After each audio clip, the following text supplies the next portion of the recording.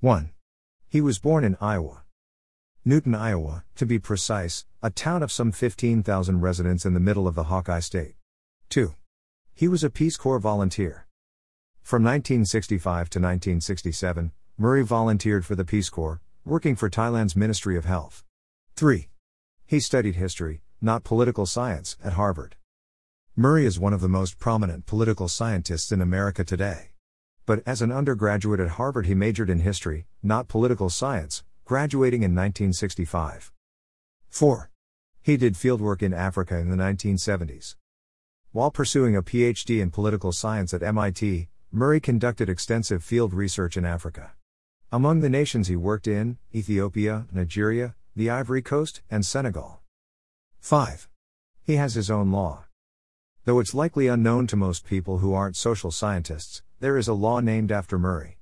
Posited in his book Losing Ground, Murray's law essentially rests on the following. Greater than A.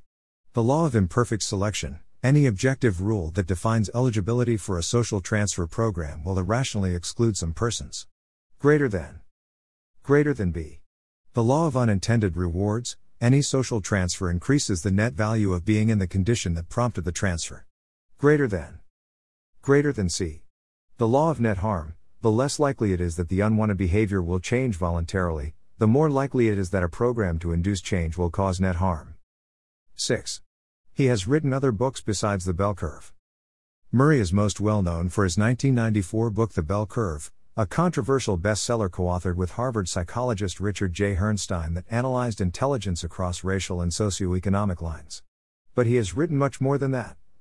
In fact, Murray has written at least 18 books and monographs, as well as scores of popular technical articles.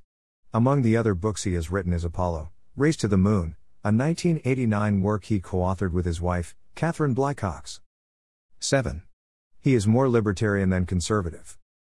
Murray is often described as a conservative in media articles, but he's probably better described as a libertarian. In 2013, he made a plea to conservatives to accept legalized abortion and same-sex marriage. Though he attends a Quaker church with his wife, he is a self-described agnostic. 8. He, probably correctly, predicted Tiger Woods would not catch Jack Nicklaus in PGA Major wins. Way back in 2010, Murray predicted that golfing great Tiger Woods would never catch the Golden Bear in total major wins, 18. This might seem obvious today, but writers have pointed out that as recently as 2009 it was a foregone conclusion in the media and sports worlds that Tiger would catch Jack. 9. He is speaking at Intellectual Takeout Gala on June 8. If you want to take a stand for academic freedom and rational discourse, please join us on June 8 at the McNamara Alumni Center in Minneapolis. Tickets are still available, but they are going fast.